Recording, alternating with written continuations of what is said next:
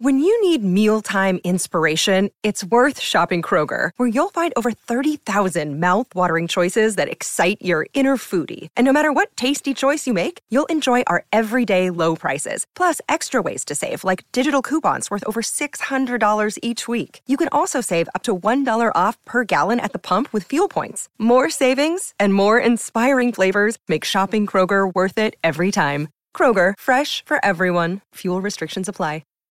This episode is brought to you by La Quinta by Wyndham.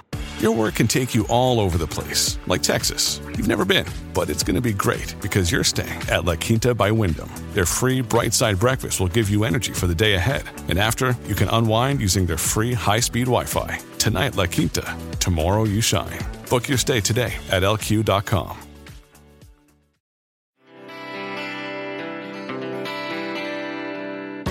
Hello and welcome to How to Money, a financial education podcast for young Australians aimed at opening up the conversation around money. In each episode, your host, Kate Campbell, brings in a variety of guests to explore everything from buying shares to starting your own business, all with the aim of kickstarting your personal finance journey. Just a quick reminder that everything we cover in this podcast is for financial education purposes only, and we are not giving you any advice. If you do want advice, please seek the help of a qualified and competent professional and do some research. Remember, it's your money, so take control. Nicole, welcome to the How to Money podcast. Thank you so much for having me, Kate. Good to talk to you. And it's been a while since we've spoken with COVID getting in the way of that, but it's great to chat again. I don't think our listeners have been introduced to you. So if they haven't heard about you and your first book, Smashed Avo, and a bit of your background, can you give us a little crash course? Absolutely. So my first book, Smashed Avo, Smashed Avocado, came out in September 2019. And I basically charted my path to entering the property market, understanding that it was really difficult and sharing the information that I'd learned along the way. And also stories from lots of different creative young people who'd found clever ways to enter the market. And I'm just about to launch my next book, The Ethical Investor. Which is very exciting because, as we discussed, there's nothing out there in the Australian market. And I know a lot of my listeners are interested in values-based investing and looking at ETFs with ESG overlays and things like that. So I'm very excited to read a copy when it comes out and hopefully go to the book launch, which fingers crossed we'll have in 2022. Fingers crossed we will be able to have a book launch. And I think that's exactly it. So many people want to know about this. And to be honest, I learned while I was writing. I didn't know a lot when I got started, and I've learned so much, and I'm really excited to get that information out there. And you've recently, well, not that recently, but I guess COVID years is a bit crazy. But during last year, you actually purchased a home in regional Victoria, which is really exciting. And I think a lot of people over the last 2 years have had that vision at the back of their mind, like, oh, I'd love to just move to the country, either rent or buy, and just sort of live that life. Now I can work remotely.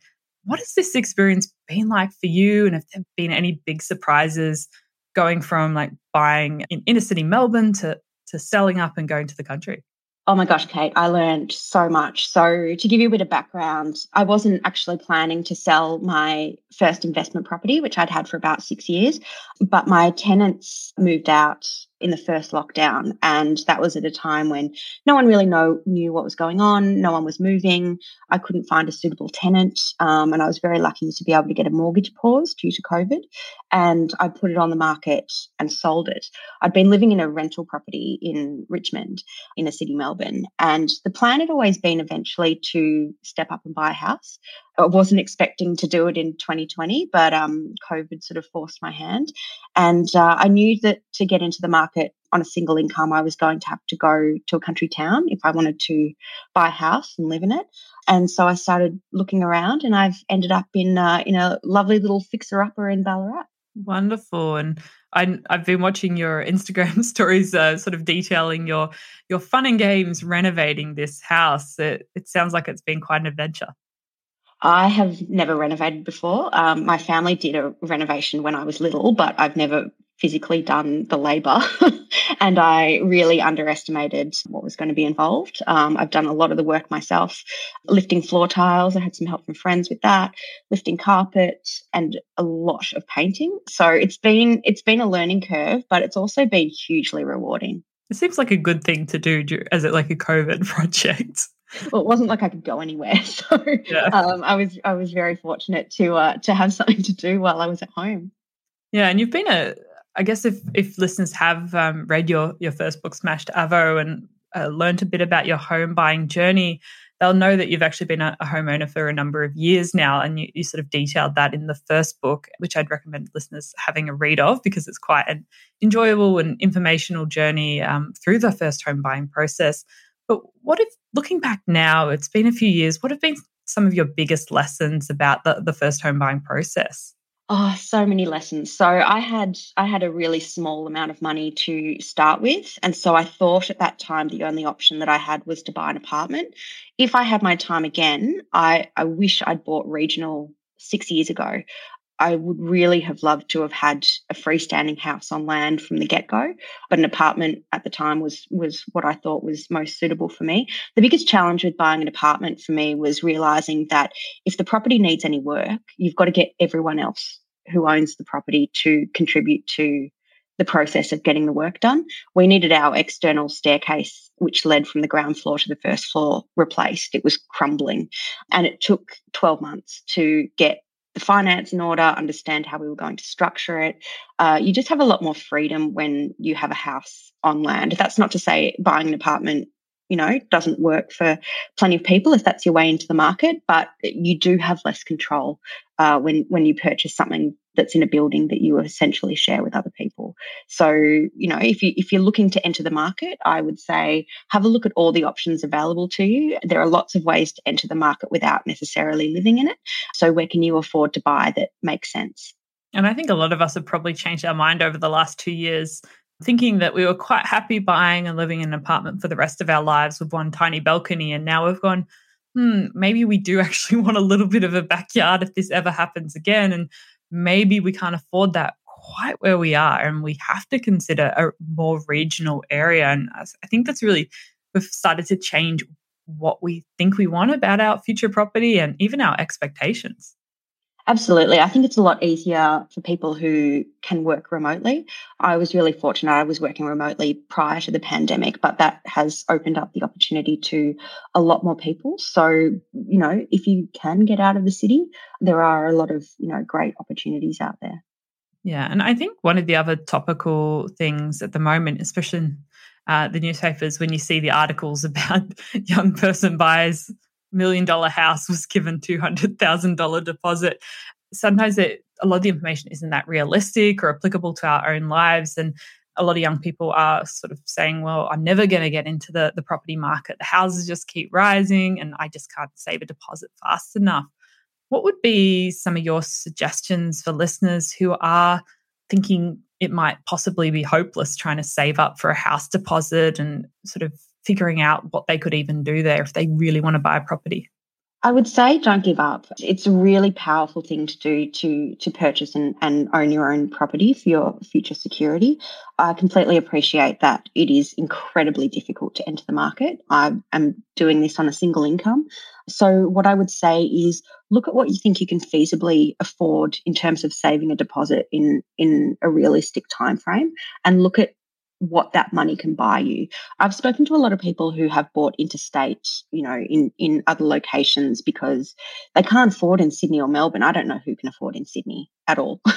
But, it might be a case of continuing to rent where you want to live and finding a property in another state that's more affordable and using the capital growth that comes with that over time to take your next step. So it might not be an investment forever, which is what I did. I had my first investment, which fortunately went up in value over time, and I used that to take my next step.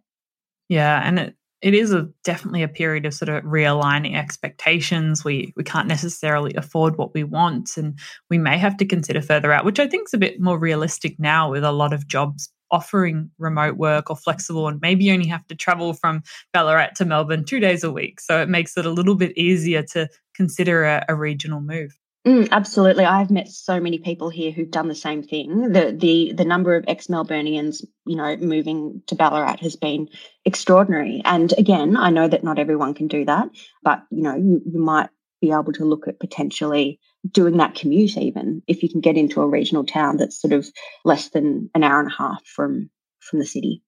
Yeah. And one of my favorite parts of your book, Smashed Avo, was the creative ways that young people and anyone in general really were saving up for their house deposits. And I was wondering if you could share some of those with my listeners.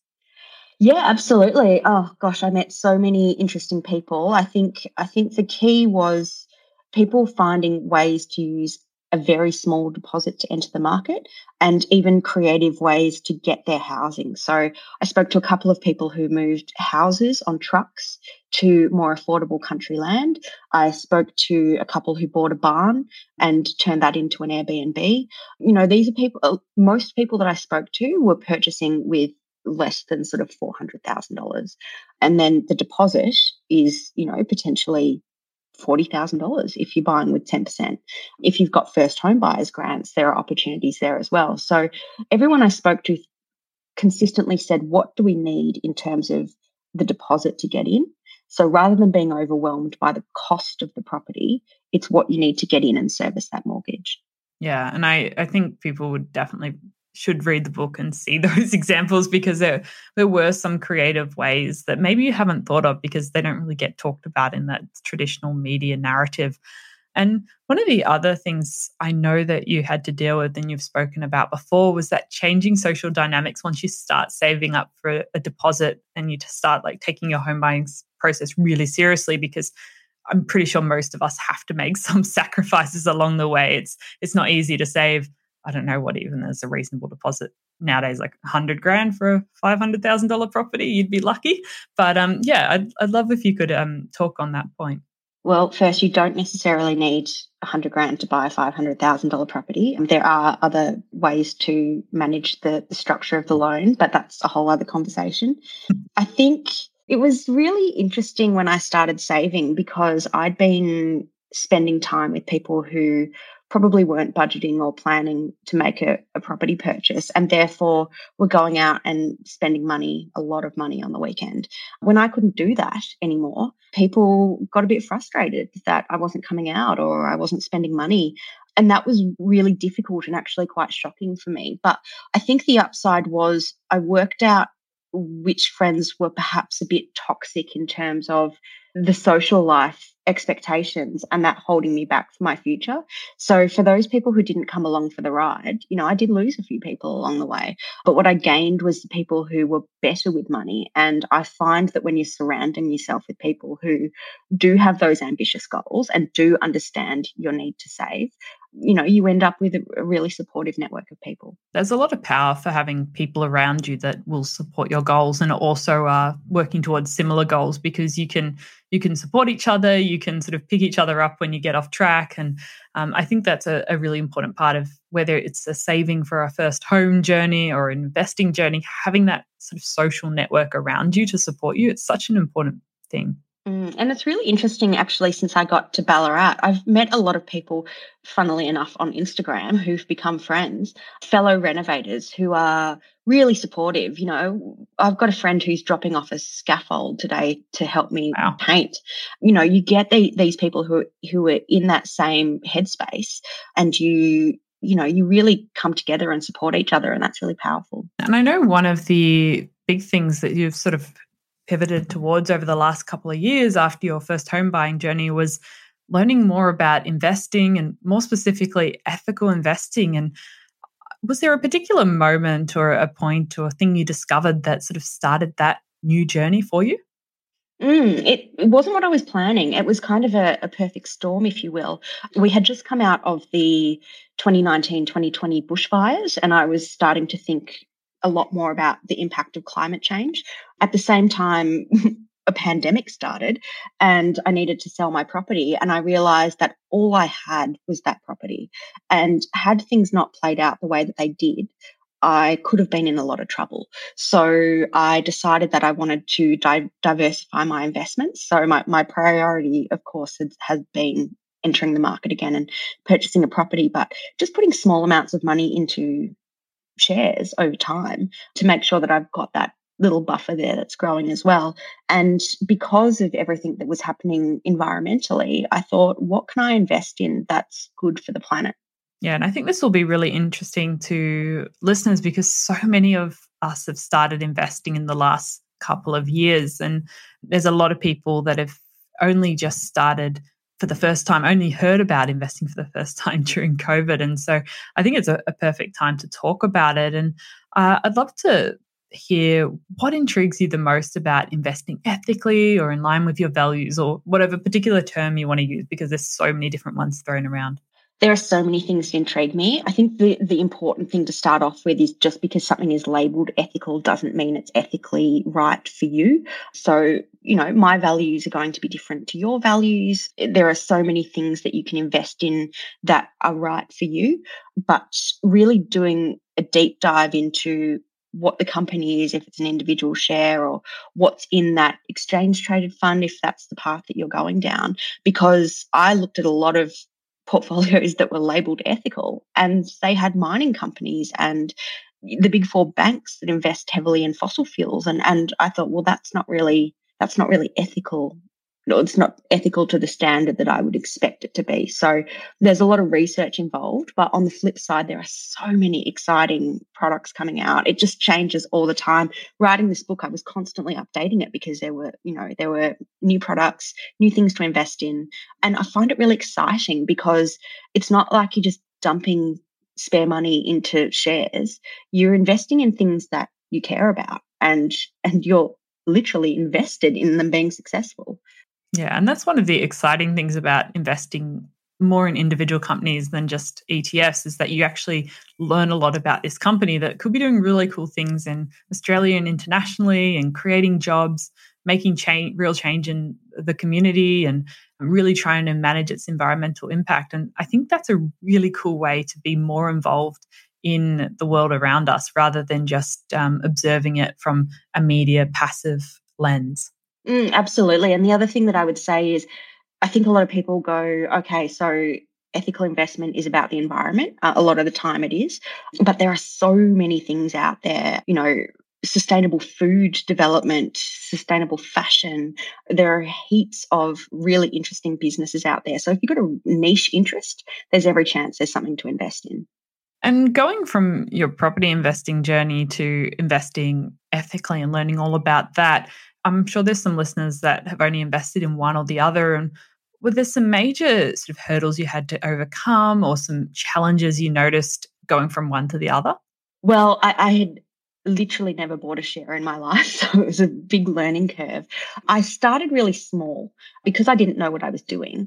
I didn't want to lose large sums of money, and I also didn't have large sums of money to invest. So I looked into micro investing initially. So there are micro investing apps where you can, round up spare change when you've got it, or put, $10 in a week, or, whatever the options are, and then explore how that performs and get an understanding of how it all works before you get a little bit more sophisticated and look into individual shares or ETFs or whatever the case is. Yeah, it's really about immersing yourself in that world and figuring it all out as you go along. And I mean, you going from zero to sort of knowing a whole lot about it over the last 2 years would have been a really interesting thing, especially during lockdown, to keep you busy. Actually, I remember something that you told me, because I've interviewed you in the book. So it was probably at the start of last year. I cannot remember what I said. Are interested in what you have to say, they can read about it in the book. But one thing that you said to me that was really useful was to download an app where you can watch share performance and put particular shares on your watch list and just watch them. So you don't even necessarily have to make a purchase initially. You can watch things, see how they perform. And I did that in the case of one of my investments. I watched it for a really long time before I invested in it. And even then, I put a very small amount of money into it because it is speculative. So it's in an emerging market, and I don't know how it's going to go over time. But I, put a little bit of money in to see how it performs, but it took me a really long time to make that commitment. Yeah, and taking that first step is the hardest. And once you kind of get over that hurdle, it does become a little bit easier as you go along. And I do recommend, like, most of these apps don't charge you any sort of account keeping fees if you've got nothing in there, and just downloading them, having a go. You're allowed to download and create accounts with multiple brokerage accounts, which is sometimes listeners think they can only have one brokerage account. So that's another thing to know about. And as you've gone along, you've probably come across the idea of ethically investing your superannuation as well. And that's probably something you noticed along the way because you would have had your property and your super. How did you sort of start investigating that? Because I think listeners would be really interested in that as well. It was quite funny, actually, because I have never really given much thought to my super. My mentality always was, can't touch it, don't care, which in hindsight was really ignorant because I've been working for a long time and that sum of money is starting to grow. So what I did was I called the super fund that I had my money invested in and I asked them to tell me every single investment in my portfolio, and they couldn't do it. I made phone calls, I sent emails, I said, I just want a list of all of my holdings. Like this is my nest egg. Surely you can tell me where my money is invested. And it turns out it's not unusual for those major superannuation companies to not give you that information because they treat it as, their sort of secret sauce that, they don't want that information out in the world. When I started looking into ethical funds, the ethical funds that I considered listed every single shareholding in their portfolio. So I could see exactly where my money was invested and make a choice based on that. Yeah, I remember the other day, one of my friends told me she was invested in Future Super, but she didn't know much else apart from that. And I was actually going through the website and like, hey, you can actually look at every single company. You probably don't know what any of them do. Even I don't because they're all over the world. But at least there's that level of transparency, which is important in making big decisions like where you put your superannuation for maybe 30, 40, 50 years. Absolutely. And if I think at this point in time, if your super fund isn't prepared to tell you where your money is invested, then that might well be a red flag for you. Yeah. And super funds have to consider risks that are going to affect your investments in the future, including things like the climate crisis. And there's been a few interesting cases where young people and even school kids have taken their super fund to court over, I don't know if you've talked about that in the book, but over their lack of management of climate risk when it comes to the super fund. I actually interviewed someone for the book who said that they were looking at taking legal action based on the way that their fund was managed, because not only is investing in fossil fuels not great for us, it's also potentially, realistically, not a great long-term investment. So the challenge is, are those super funds going to divest, which means leave that particular area and invest in renewables or more effective solutions for our future? Because I can't see how fossil fuels will be a wise investment in 30, 40, 50 years' time. And that's something you can do. You can, as you tried to do, ask your super fund, what is your policy on ESG, environmental social governance issues, and what are you doing about the issues we're facing, like the climate crisis, in terms of how you invest? And I think it's just the more you ask these questions, even if they don't have an answer, if they hear lots of voices calling up with similar questions, they actually start to discuss it at their investment meetings, and maybe you'll start to see change that way. And that's just sort of one small way to be more involved with your super as well. I honestly believe that millennials and Gen Z are so aware of these social issues. They want to drive change. As these large numbers of people get older and have more influence, I can't see how it won't change purely by numbers. Yeah, and just the sheer amount of people getting involved and saying this is like the number one important issue to me over the potential for me to have 1% greater returns than this fellow super fund, because that's what really the main priority from the large super funds over the last sort of few decades is just out competing their peers. The other thing I would say on that is that they're all very aware of it. They're all doing the marketing saying we care about climate, we're interested in ESG. They put out, annual reports, and the first 6 pages will be we care about the environment. You've got to dig below that because they're still potentially invested in things that aren't going to drive that change. Yeah, and that's probably something you've discovered along your journey, especially with exchange-traded funds, that then don't always necessarily do what you think they do underneath. And it's not until you actually look at the list of holdings and you go, hey, that's not quite what I would call ethical, because they're just taking a filtered view or one particular person's moral approach. Yeah. And the other thing I would say on that is I've realized that I am doing my best to invest ethically. I have some ETFs that have some holdings that I'm still not thrilled with.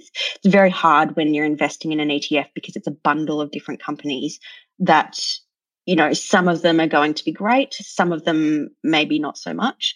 If you want to be really super ethical, I interviewed someone who only invests in individual companies, but that's not always feasible, especially when you're starting out. Yeah, and it's like most people wouldn't recommend beginner investors just jump into individual share investing before they test the waters with other things like micro investing and ETFs as well, because there's a lot more risks involved there, and you do need to actually study that and all the processes there. Yeah, absolutely. So I'd say when you're starting out, don't beat yourself up, because I was beating myself up because my investments weren't perfect up to my ethical standards. But starting and investing in things that are perhaps greener than other things is a great place to start. And as you get to know it and get to know more as you go along your investing journey, you can slowly shape your portfolio to your best version of the future rather than expecting everything to be perfect straight away, because it's not always the wisest idea to just sell everything and completely change strategies on a whim. And it's something that requires more planning and a bit of investigation along that journey. Yeah, absolutely. And I think we'll see more great products in the future as this becomes, a hotter and hotter topic. Yeah, it's definitely a space you have to keep your eye on, because there are, as you mentioned, so many new ETFs and products coming out that suit different types of ethical investors, suit different perspectives on the future as well. Absolutely. And before, I guess, a lot of this will be covered in your upcoming book, which is very exciting. But what would be some of your biggest learnings about ethical investing over the last few years that you want to leave my listeners with today? I think a really good place to start is with superannuation. If you've got super, you're an investor, and, you just need to look at where that money is invested as a starting point. And trying to understand the structure of your super will help you understand similarly how ETFs are structured. It'll help you understand what you like and what you don't like about whatever's in your portfolio. So just getting started with super first is a really good step. And then take it easy. Don't put too much pressure on yourself. Try micro investing. You can start with, a couple of dollars. So starting with those really small amounts is really powerful. Wonderful. Well, I think that's some really good starting advice, especially for people who are really interested in taking the first step in that journey. And I'm not sure where your book's going to be for sale when it comes out, but potentially, is it going to be Dymocks, Booktopia? Do we have a title? Yes, the book is called The Ethical Investor. It's available now for pre-order via my publisher website, blackinkbooks.com.au. It will also be available, hopefully, in all good bookstores. Booktopia, all of the places where you find books. I'm hoping it will be. Fingers crossed. No, I'm looking forward to going to a Dymocks again. It's been too long. It's been too long. Yeah, absolutely. So wandering around a bookstore is suddenly, a really precious gift. Yeah, and especially the one at Collins Street, Melbourne. I don't know if my listeners might not all be familiar with it, but you go down this escalator into like a wonderland. It's just humongous. And I think it's the biggest one we have in Victoria. It is. You can definitely get lost in there. And I think that the other thing that I would say while we're talking about booksellers is also support your independent, your local bookstore. They need your love too. Yes, absolutely. Well, I will put all of that in the show notes. So listeners, depending on when you're listening, you can either pre-order or purchase Nicole's new book. And also her last one, Smashed Avo, if you're interested in property, is a great journey through the whole process, including the emotions and the mistakes and the things she's learned. So I'd recommend checking that out. And thank you, Nicole, for coming on the show today. Thanks so much for having me, Kate, and thank you for being an interviewee in the book. Looking forward to sharing your perspective as well. Looking forward to seeing that. Thanks, Nicole. Thanks, Kate. Thank you for listening to this episode of the How to Money podcast. If you enjoyed this, please leave us a review on Apple Podcasts and send any questions our way via www.howtomoney.online. You can also catch us on Twitter and Instagram at HowToMoneyAUS, and we'd love to hear from you. You've been listening to the How to Money podcast.